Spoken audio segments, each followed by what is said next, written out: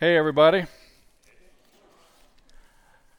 So, Bethany is always telling me when I'm speaking, to make a joke. And, yeah, it's on cue. You're already laughing. Good job. Yes. But the joke I was actually going to use was that our crowd would be pretty small tonight with all of the snowbird people, going home for Christmas break. But what a good crowd tonight. It's good to see people visiting, family that have come to spend this Christmas season here, and it's a special time of the year. And I know for me, just thinking through this Advent season. And I actually wanted to start tonight. I wanted to read something from Desiring God on Advent, because I know for me as a new believer, there was a long period of time where people would talk about Advent, and I really didn't understand what they were talking about. And so I want to start off our time tonight reading about Advent and what it is. We are a people of promise.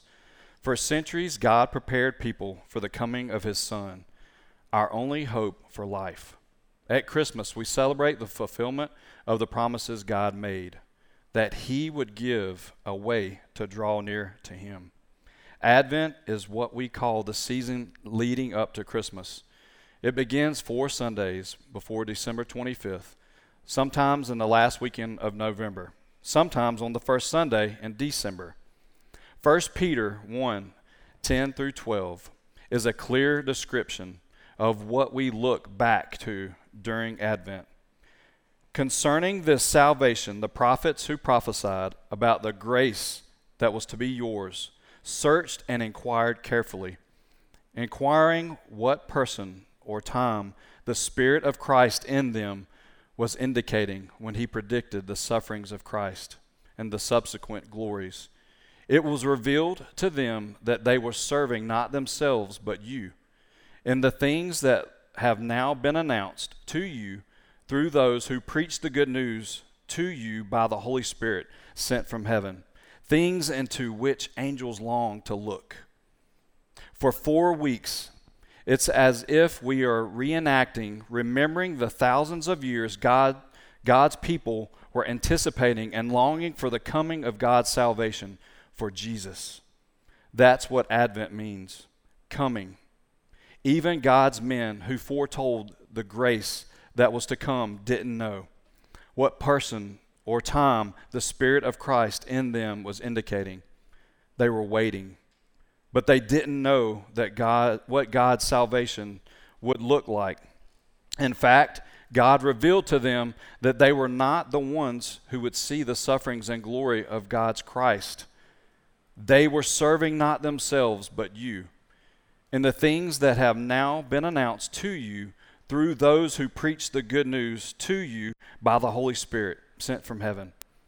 They were serving us. We Christians on the side of Jesus' birth are a God-blessed, happy people because we know God's plan. The ancient waiting is over. We have the greatest reason to celebrate. And that's what we're going to do tonight, is we're going to look at Jesus.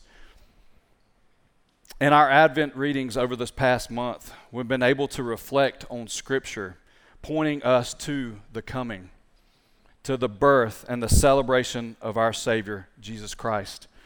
And for me, for many years, as I mentioned before, I didn't even know what Advent was, but it has grown to be one of my favorite times of the year. For me, more than New Year's, it has turned into a time of reflection over the past year. A time to reflect on good times with my family and my friends, reflecting on growth that I have seen the Lord do in my life. But it's also been a time to reflect on the seasons of struggle and trials. Not only do I reflect on my own personal trials, but I reflect on times where I've been walking with some of you through your personal trials. and seeking the Lord's guidance through those trials. And as I reflect on these times, I'm continually thankful that our God doesn't leave us to struggle on our own. God sent his Son to rescue us. He sent Jesus to rescue me. He sent Jesus to rescue you. And Jesus is the hope of the world. And we celebrate this truth. Not only during this season, but every day we should celebrate Jesus as our only hope. But are we? Are we living like that? Are we keeping that in view? Or are we hoping in other things? Are we hoping in comfort, money, a job, a relationship? Are we looking to and giving ourselves to other things, hoping they will satisfy us and bring us happiness? See, this time of year is a great time to look back on this past year and self-evaluate, to really examine what our life is about and what we have been hoping in. I know myself, and if I take my eyes off of Christ, if I stop hoping in him, I will in my flesh start hoping in myself or other things. God knew this. He knew and knows outside of the work of the gospel, we are a hopeless people that will forever be trapped in darkness and live lives separated from him. We'll be looking tonight at 1 Peter chapter 1, verses 3 through 15. So if you have your Bibles, you can go ahead and turn there. And as we look at it, I want us to pray that God would use his word to help us and to lead us as we look back on this past year and as we walk into this next year. So follow along with me as I read through verses 3 through 15. It says, "Blessed be the God and Father of our Lord Jesus Christ.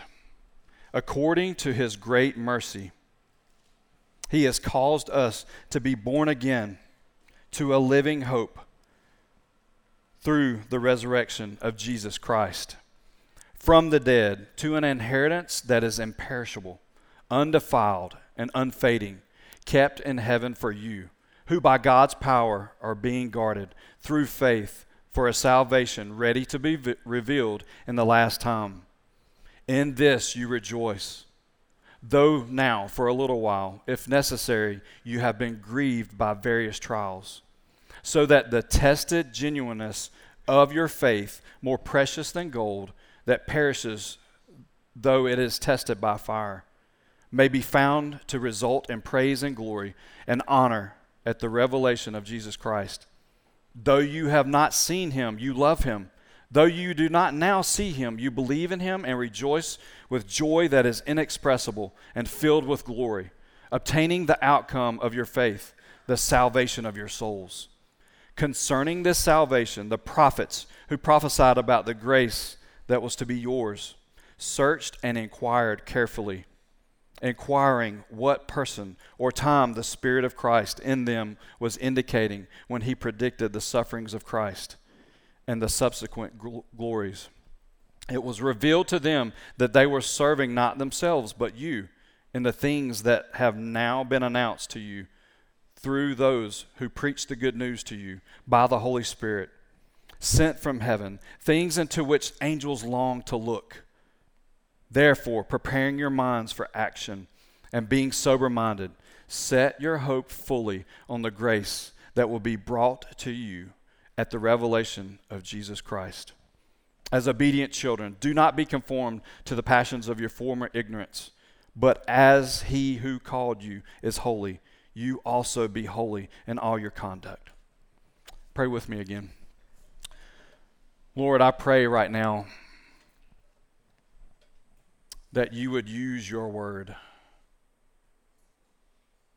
to speak to us, to cause us to reflect on our lives, to cause us to examine how we've been living in light of your gospel.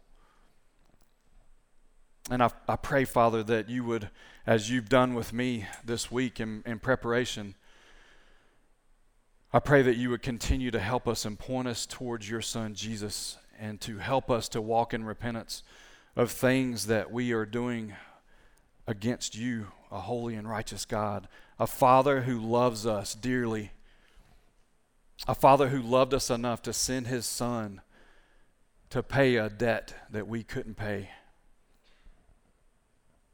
And so, Father, I pray right now that your voice would be the only voice that we hear, and that you would help us, Lord. Help us to seek you first in everything we do. And Lord, I pray right now that you would use me as your mouthpiece, and that we would hear only your words. In Jesus' name I pray. Amen. This past week, as I was preparing for today, I started to look over different ways people have defined this word hope. And that's what we're looking at today. Jesus is our only hope, our living hope. And one definition I came across is the guy said to cherish a desire with anticipation, a feeling of expectation. And we use this word all the time. I hope I win this game. I hope I make a good grade. I hope the Blue Devils lose. I hope Virginia Tech wins. But we use that word, and it's like the definition said, we use it in a way that we're anticipating a good outcome, a feeling of expectation. But as followers of Christ, we know this hope Peter is writing about, it's different. A quote I got from a Reformation Study Bible says, a key word in this epistle is hope. In the Bible, hope is not uncertainty or wishful thinking, but a confident expectation of future blessing based on facts and promises. In other words, biblical hope has reference to something that is certain but not yet fully seen or experienced. Living indicates the undying and permanent character of this hope. And I love the way that the Lord led Phil Wickman to write this song, and it's the way that the Lord led him to define it in his mind what he is speaking here in 1 Peter. And later on we'll be singing this song, but listen as I read through this song and talking about this living hope. How great the chasm that lay between us, how high the mountain I could not climb. In desperation I turned to heaven and spoke your name into the night. Then through the darkness, your loving kindness tore through the shadows of my soul. The work is finished. The end is written, Jesus Christ, my living hope. Who could imagine so great a mercy? What heart could fathom such boundless grace? The God of ages stepped down from glory to wear my sin and bear my shame. The cross has spoken, I am forgiven. The King of Kings calls me his own. Beautiful Savior, I'm yours forever. Jesus Christ, my living hope. Hallelujah, praise the one who set me free. Hallelujah, death has lost its grip on me. You have broken every chain. There's salvation in your name. Jesus Christ, my living hope. Then came the morning that sealed the promise. Your buried body began to breathe. Out of silence, the roaring lion declared the grave has no claim on me. Jesus, yours is the victory. Hallelujah, praise the one who set me free. Hallelujah, death has lost its grip on me. You have broken every chain. There is salvation in your name. Jesus Christ, my living hope. And I started thinking through and praying through this verse and how the Lord was using it to create that definition of hope, that living hope in my mind. And I started journaling out and using Peter's words. And I began to write, and it started off, his mercy, God's mercy has caused us, has awakened us, has rescued us to be born again to a living hope. How? How has he done this? through the resurrection of Jesus Christ from the dead. Jesus' death and resurrection has caused us as believers to be born again. This living hope is not a hope that will fade away or lose any of its power. Verse 4 says, it's a living hope that has an inheritance that is imperishable, undefiled, unfading. God is keeping it in heaven for you, for me. As believers, no one can take this living hope from us. Why? Verse 5 says, by God's power. And no one is taking anything away from God. Verse 5 said, by God's power are being guarded through faith for a salvation ready to be revealed in the last time. Is this the hope we are seeing in the world through? Is this the view, the way you look at the world? Is this the filter, the lens that you see all of the world through, that you see your life through? Is this the hope that you are walking through trials with? As believers, we have been called to live differently than the rest of the world. We know this is not our home. We have been called to face trials differently. Verse 3, Peter says, blessed be the God and Father of our Lord Jesus Christ. According to his great mercy, he has caused us to be born again to a living hope through the resurrection of Jesus Christ from the dead. We face trials with a living hope. What is Peter describing here? If we are not facing trials with this living hope, what would be the opposite of that? If we're not going into to trials this week and next week with this living hope in view, what is the opposite? It's a dead hope. Let's look at it from a different perspective. James 2:26 says, faith without works is dead. That means a faith that is not producing fruit is barren. It is also dead. It is a dead faith. So the way that we look at it now, let's go back and think about this living hope. Living hope is a hope that has power from God, and hope that has power from God produces fruit. If it changes people's lives, it changes the way we walk through trials. This living hope 24 years ago completely flipped my world upside down. See, for the first 21 years of my life, I lived without this living hope in view. I wanted nothing to do with the gospel. But Jesus changed that. April 1999, he completely changed my whole world. And he showed me that there was hope, because I had been living my life searching for hope and relationships through self-medication, through alcohol and drug abuse. And I found out on that April 1999 that I didn't have to live like that anymore. And he completely changed my life. And now I see trials. I see my life through a different lens. This living hope should also be pushing us to love in such a way that it brings glory and honor to Jesus, not to us or anything else. 1 Peter 1:13 through 15 says, gird up your minds, be sober, and set your hope fully upon the grace that is coming to you at the revelation of Jesus Christ. As obedient children, do not be conformed to the passions of your former ignorance, but as he who called you is holy, be holy yourselves also in all your conduct. This living hope, again, not only came into the world to save us from sin and death, but he came to rescue us daily from our former passions, namely living for and worshiping self. Peter uses this word former, meaning past. And as followers of Christ, those that are living with this living hope in view, Do not operate. Do not live in such a way that drags your past life back up into the present. And I know for me, anytime I take my focus off of this living hope and start operating in my flesh, I'm reaching back to my former ignorance, and I'm dropping it right back into the present.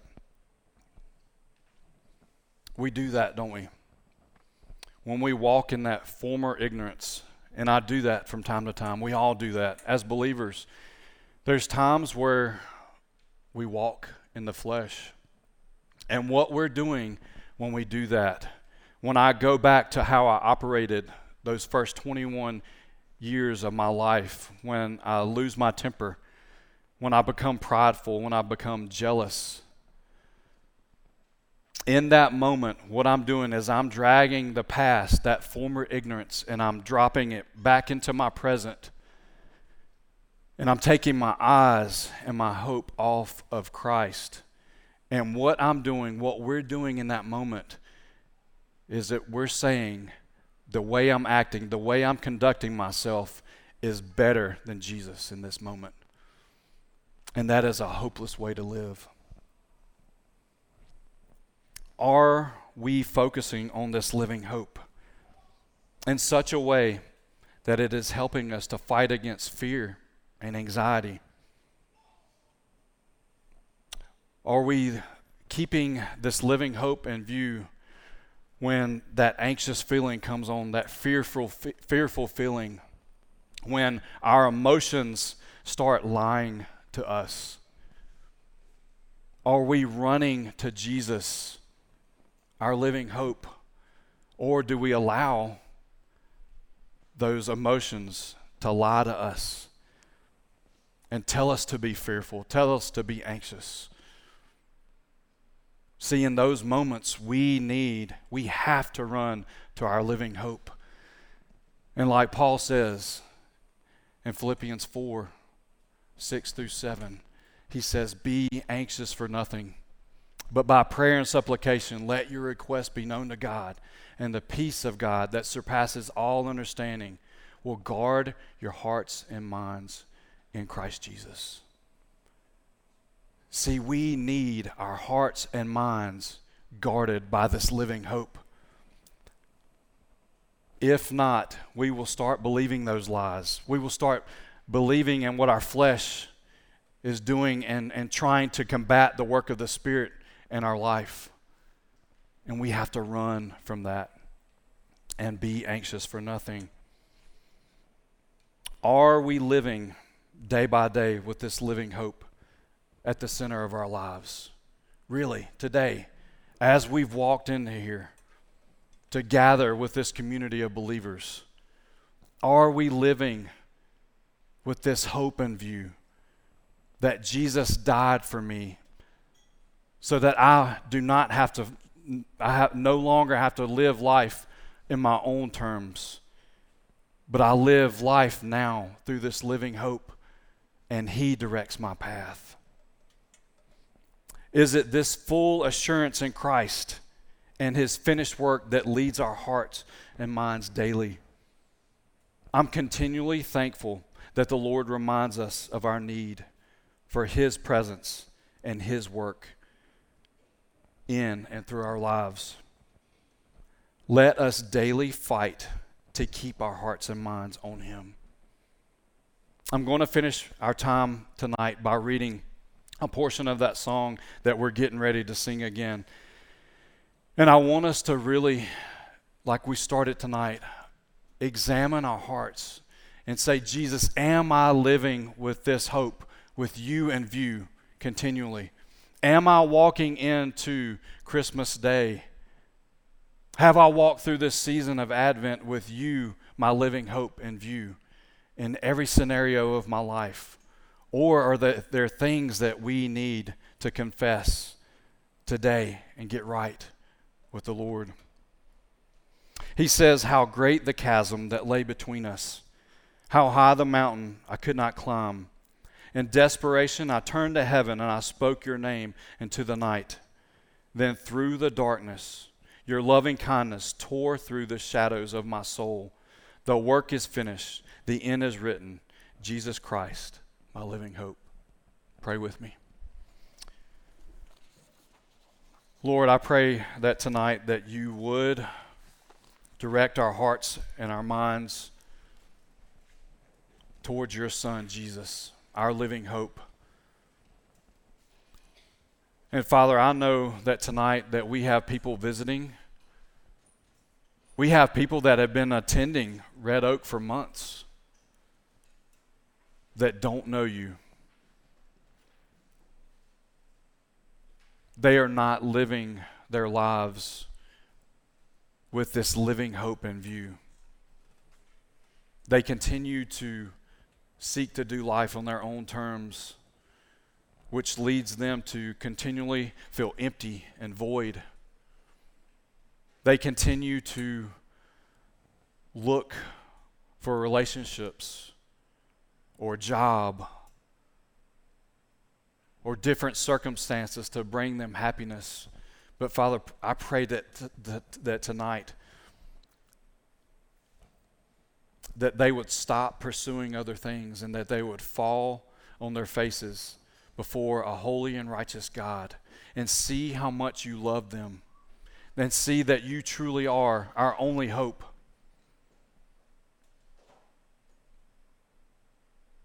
And Father, I pray that you would help us, believers, that we would continually confess our need for your help and your direction.